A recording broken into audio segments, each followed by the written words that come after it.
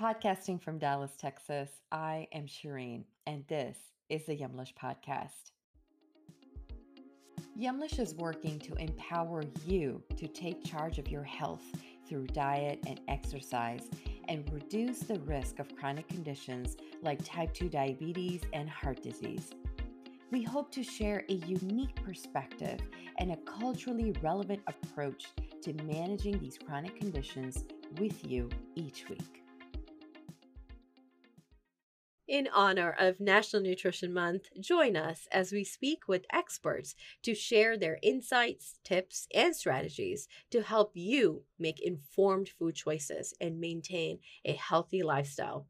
Throughout this month, we'll cover topics such as how to avoid a vitamin B12 deficiency in plant-based diets, the impact of genetics on your nutrition, and much, much more. Stay with us. In this episode, we speak to Alicia Galvin about the significance of the foods we eat and how it affects our GI system. We discuss the impact of nutrition on the gut microbiome and highlight the potential complications that may arise if we don't be mindful of what we eat. Stay tuned. Alicia Galvin is an integrative and functionally trained registered dietitian and clinical science liaison with Microbiome Labs. She is also owner of her private practice and has practiced in the Dallas-Fort Worth area since 2008. She's also co-founder of SIBO Academy, an online educational training platform for nutrition professionals in the realm of functional GI disorders. Welcome, Alicia. Thank you. I'm happy to be here. So, Alicia, share with us your journey to becoming the quote, the GI functional dietitian. What does that mean? Yeah. So I started out at conventional, just the traditional path of a dietitian. I worked in clinical for a while. I worked in a hospital setting. I actually worked for a while with a home infusion center that dealt with patients who couldn't eat normally. So they were on tube feeds and TPN. And so that really just opened my eyes to just the importance of the GI tract, what can go wrong, what can happen if it goes wrong, what happens if some of these different GI conditions are allowed to progress to being more severe, and what that could look like for people and their quality of life. And so during that time, I actually went to back to school to get my master's degree in counseling, because I was very passionate about integrating my counseling degree and counseling skills with helping people with their diet and nutrition changes. And during that time, I had the opportunity to actually open up my private practice, and I just found that GI disorders, things like IBS, celiac, Crohn's, IBD, that they are so rampant, and especially IBS. IBS affects about 10 to 15% of the US population, which is quite a large amount of people. And those are just the people who are going and getting an actual diagnosis. That doesn't count the people who are just quietly struggling with GI issues and not being diagnosed. So you could argue that percentage is actually higher. And it doesn't really, what I have found is that it doesn't matter what area that I would practice in. It seemed like no matter what people were coming to me for, they were struggling with some level of GI dysfunction. So that really prompted me to want to learn more, to get more training, to get additional training in integrative and functional nutrition, which is a whole other realm of training for dietitians that is thinks more about how do all the different systems of the body work. How do they all connect to each other versus looking at them individually? And in that course of that training, the gut is where the source of health really starts. Everything starts in the gut. The gut is actually termed our second brain. And so that further just made me realize how much I wanted to specialize in GI health and be able to integrate all the different systems and understand how the gut affects the thyroid, affects how the gut affects the brain, the cardiovascular system, and then vice versa. How do these other conditions then affect the gut in this bidirectional relationship? And so it's been that journey. That was how it started. And it was through that journey and through my training and then working with clients that I then began to specialize in and really become passionate about GI health and helping people to learn the skills and educate them so they have the knowledge to understand how they can take care of their gut health. Mm-hmm. You mentioned something around the second brain. Can you talk a little bit more around why GI health is important and what that relationship is? So there's actually there's a nerve. It's called the vagus nerve, and it literally connects the base of the brain stem to the GI tract. The vagus nerve actually gets its name if you think about vagabond and the wanderer. It's that's how it gets its name. The vagus nerve is has because it kind of wanders. It starts in the brain, but then it actually feathers out. It affects the heart, it affects the gut, all different organs within the gut, the liver, the pancreas, the gallbladder, the intestines, the stomach. It actually affects the lungs. So it's a nerve. It's one of your main nerves that really connects the brain to the whole rest of the peripheral system, including a large, the GI tract.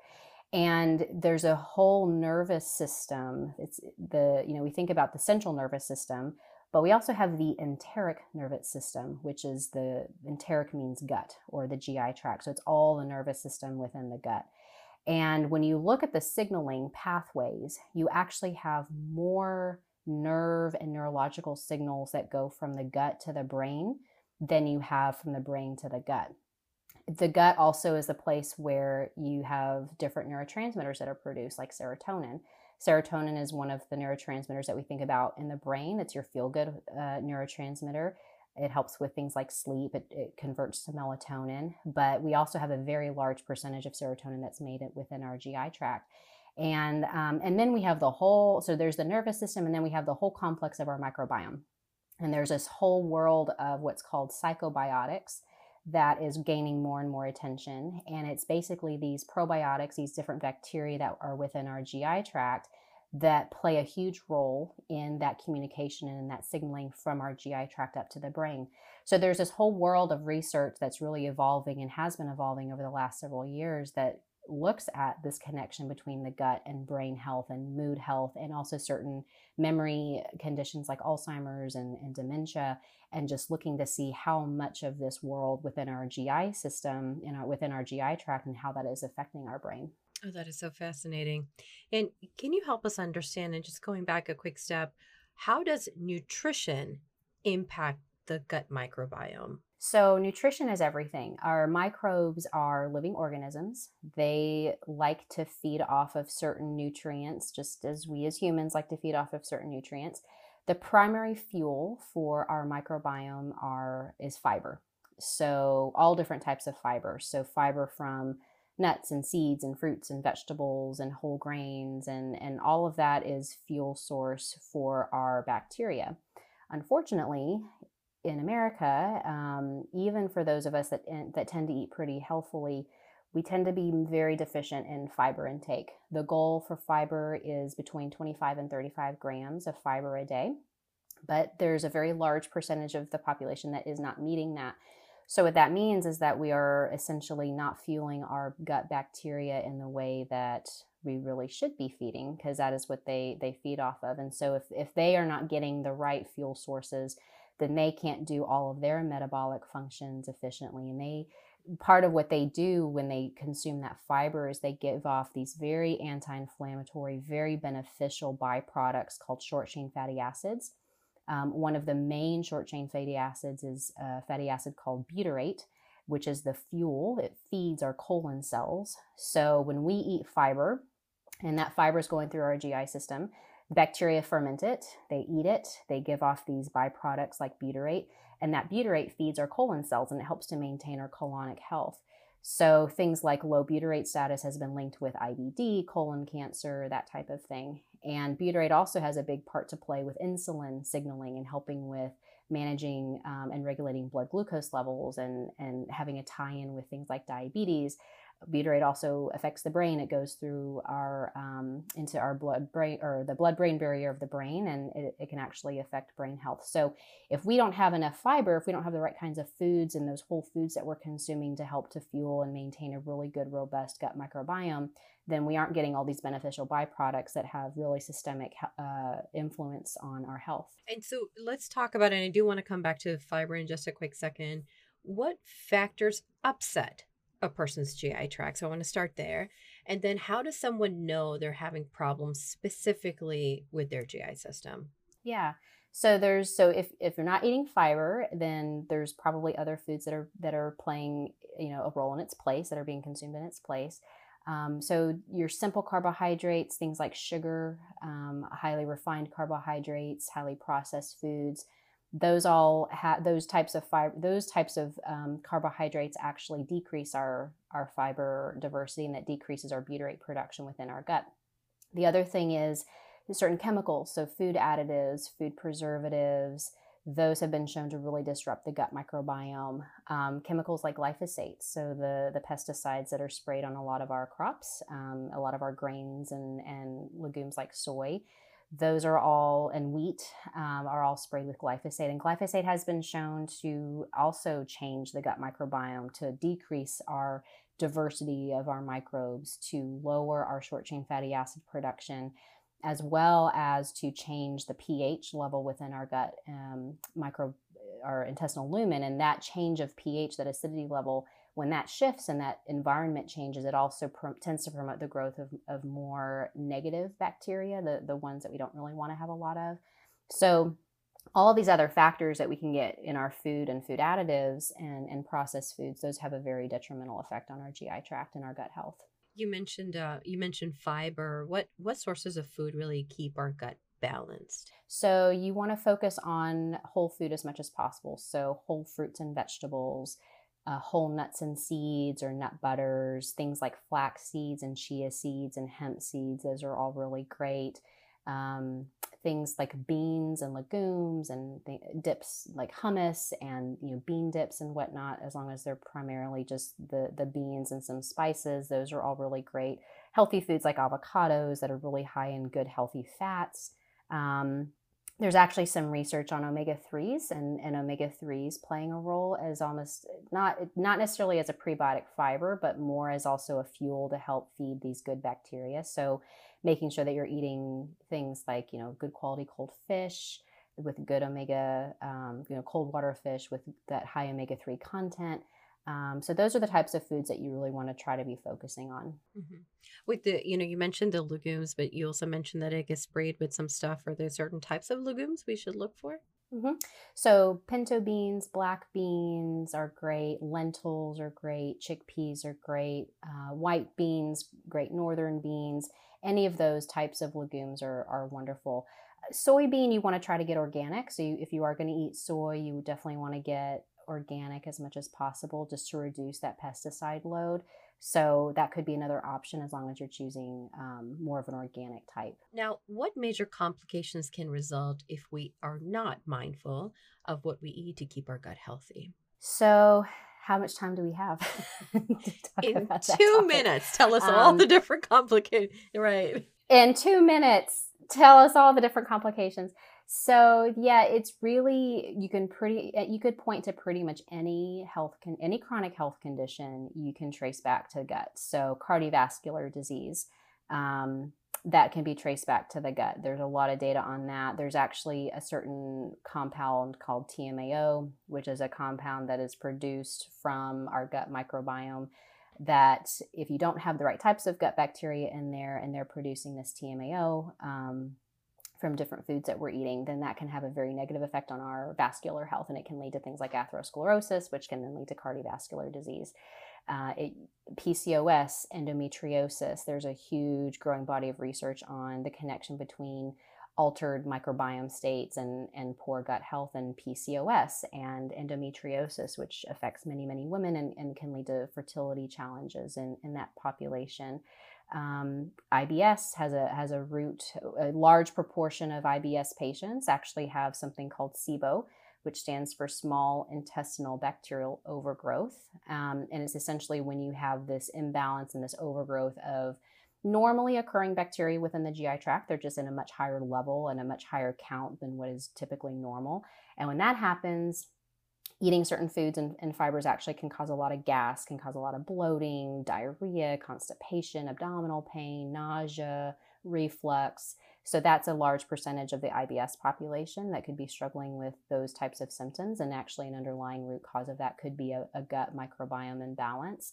IBD, Crohn's, those also have have research tied to them with microbiome imbalances. diabetes, the list goes on and on. So really pick any chronic condition, and Alzheimer's, like I mentioned, Alzheimer's and dementia and brain health, huge correlation with that too. So if you don't take care of your gut, if you don't take care of the gut microbiome, and fueling it with the right types of foods, then the risk of chronic health disease is definitely, tends to be, when you look across the literature, tends to be much higher and increase in that percentage population. And what I'm hearing you say is kind of like we are what we eat. Like what you're putting in has a huge impact on your health, right? And so, how does gut health change with age? Are there any age groups that need to be more mindful of their dietary choices for gut health? hmm So, for those of us that are over age 65, as you age, what happens is your natural digestive secretion, so gastric acid output, your enzyme output, tends to decrease. So, people who, as they age, our gastric acid barrier is less. So, what that translates to is, you have to have a proper pH, a proper acidic environment within the stomach to activate the digestive enzymes that help you break down protein. So, when you have lower stomach acidity, you can't activate those enzymes. So, people tend to have a harder time with breaking down protein and being able to digest and absorb those proteins. Now, that doesn't always translate to digestive issues, but we also know that as we age, muscle tone tends to decrease. The protein needs in the elderly population is actually higher than younger population, because to account for that protein loss and also that muscle loss. So that's one thing to keep in mind, that as you get older, I actually recommend for some of my older patients to take digestive enzymes with their meals, to not necessarily work on any sort of digestive symptoms, because they might have, perfectly, symptom wise, a perfectly functioning digestive system, but they may not be absorbing and digesting their proteins as efficiently as they could. And so I usually recommend that they do supplement with those, just to account for that decrease in digestive output. And then, how do food allergies or sensitivities such as lactose intolerance, you mentioned celiac, impact the GI health? And what can people do to manage these conditions through their diets? So food allergies, a lot of times people think of that when they're kids, and usually that is the case. That most of the time, if you're going to have a food allergy, you're going to identify it younger in childhood. However, clinically, there are adults who do have food allergies that either develop over time or that they never really were able to identify, and so that can be an issue for people who are adults, is to have these food allergies or food sensitivities. Now, a food allergy and a food sensitivity are different. A food allergy is typically it's a quick response. You eat a food, and usually within 20-30 minutes to an hour, you're having a reaction. It might be vomiting, it might be a skin breakout, it might be just some digestive issues, bloating. It could be a headache. So there can be a few different reasons for why you might feel an allergy type reaction. Food sensitivities are much harder to figure out, because they can have a delayed response. So they can have up to 72 hours of a delayed response, which means you could be eating something for dinner on a Friday night and not know the effects of it until Sunday or Monday. And so it's much, much harder to identify a food sensitivity than a food allergy. There are, food logs, looking at journals, looking to see if there's patterns, working with a trained nutrition professional who's able to help you maybe go back and look to see if there are those patterns. I mean, that can be helpful. IgE food allergy testing is available through most labs that you can do to see if you have any food allergies to anything. That's a typical, either a skin prick test or a blood test is how those are typically done. Food sensitivity testing is a little bit more controversial. There's some pros and cons to it for sure.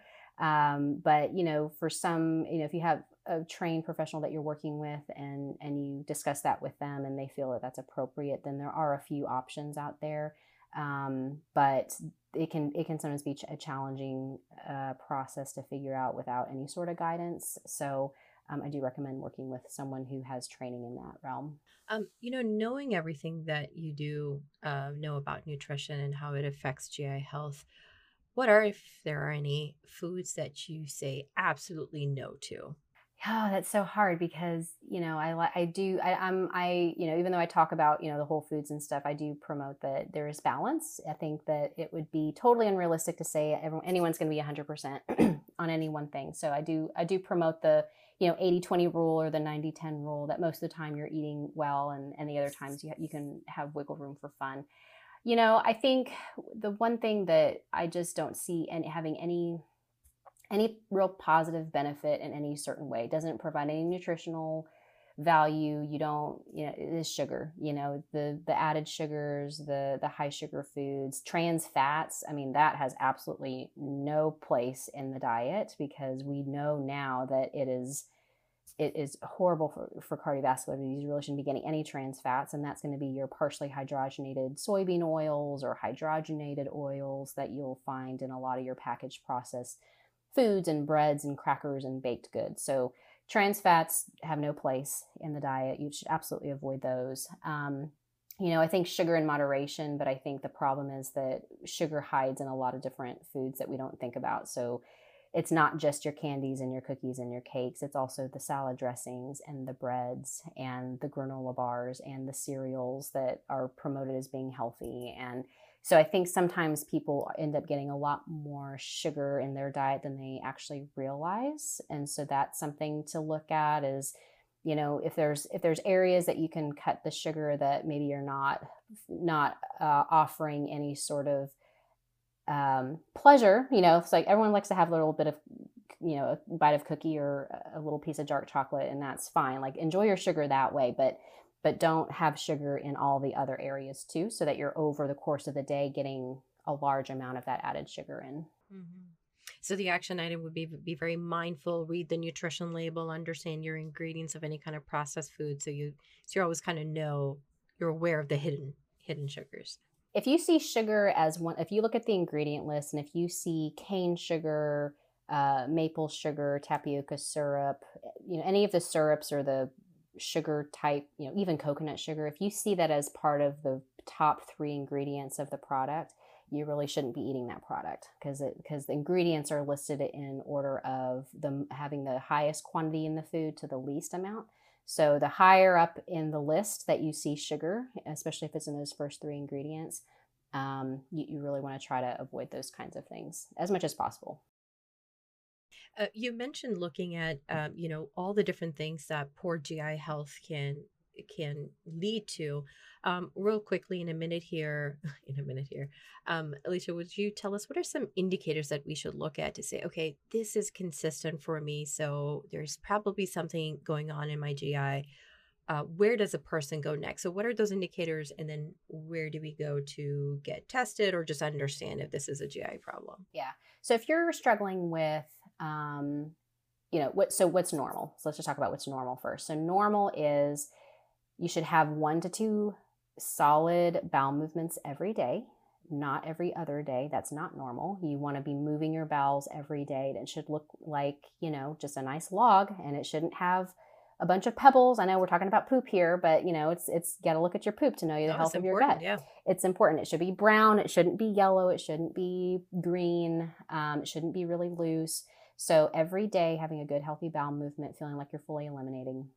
Anything less than that is not healthy, and that's considered constipation. But I say that because there's a lot of people, I've worked with a lot of clients who they just think it's normal to go twice a week or 3 times a week, and that's not the way that it should be. So that would be one sign. The other thing would be if you're experiencing a lot of gas and a lot of bloating every day, and if it's worsening as the day goes on, that is not normal. So having a little bit of gas after you've eaten a pot of beans, or having a little bit of gas after you've eaten a bunch of vegetables with, broccoli and cabbage and cauliflower, that might be normal. But what's not normal is waking up in the morning feeling okay, and then just feeling like you're having this gas that's building up, or this bloating that's just building up as the day goes on. That's not normal. And if it's happening every single day, that's typically going to be a sign of some sort of an imbalance. So those would be some of the main ones. If you're having any abdominal cramping, obviously, definitely, if you're having these chronic issues, talk with your GI doctor, get it evaluated, make sure that you get medically evaluated to ensure that there's not a medical condition that's going on. But if all of that checks out, and if you're still struggling, and if you still feel like you haven't quite gotten to the root of the issue, then that's when, I would recommend seeking out a professional, maybe whether it be a functionally trained dietitian or a dietitian who specializes in GI disorders, because we're trained with that food component too, to help you with navigating the next steps for figuring out what could be going wrong if it's more of a food issue, as long as all the medical has been ruled out and you've been fully evaluated by a medical professional. Makes sense. Okay. And so with that, Alicia, we're unfortunately toward the end of the episode. At this point, can you tell our listeners how can they connect with you and just learn more about your work? So my website is aliciagalvinrd.com. So you can find my website there. That has information about my philosophy and my work. And so that would be the best way to look me up. Okay, great. Thank you so much, Alicia, for your time. We really appreciate it. And to our listeners, what to do next. So we're going to continue the conversation on our social media, on Facebook at Yumlish, and even on Instagram at Yumlish. Find us there and answer this quick question. Share with us any foods that you say absolutely no to, or will say no to, or 80-20 split to after you listen to this episode. So head over to our Facebook, our Instagram, find this podcast post and go comment below and let us know what are those foods for you. What are those foods that you're going to start looking at a little bit more closely and understanding exactly how to balance your gut health better. And with that, thank you so much, Alicia. I appreciate your time. Thank you so much for having me. Thank you for listening to the Yumlish podcast. Make sure to follow us on social media at Yumlish_ on Instagram and Twitter, and at Yumlish on Facebook and LinkedIn for tips about managing your diabetes and other chronic conditions, and to chat and connect with us about your journey and perspective. You can also visit our website, yumlish.com, for more recipes, advice, and to get involved with all of the exciting opportunities Yumlish has to offer. If you liked this week's show, make sure to subscribe so you can hear more from us every time we post. Thank you again, and we'll see you next time. Remember, your health always comes first. Stay well.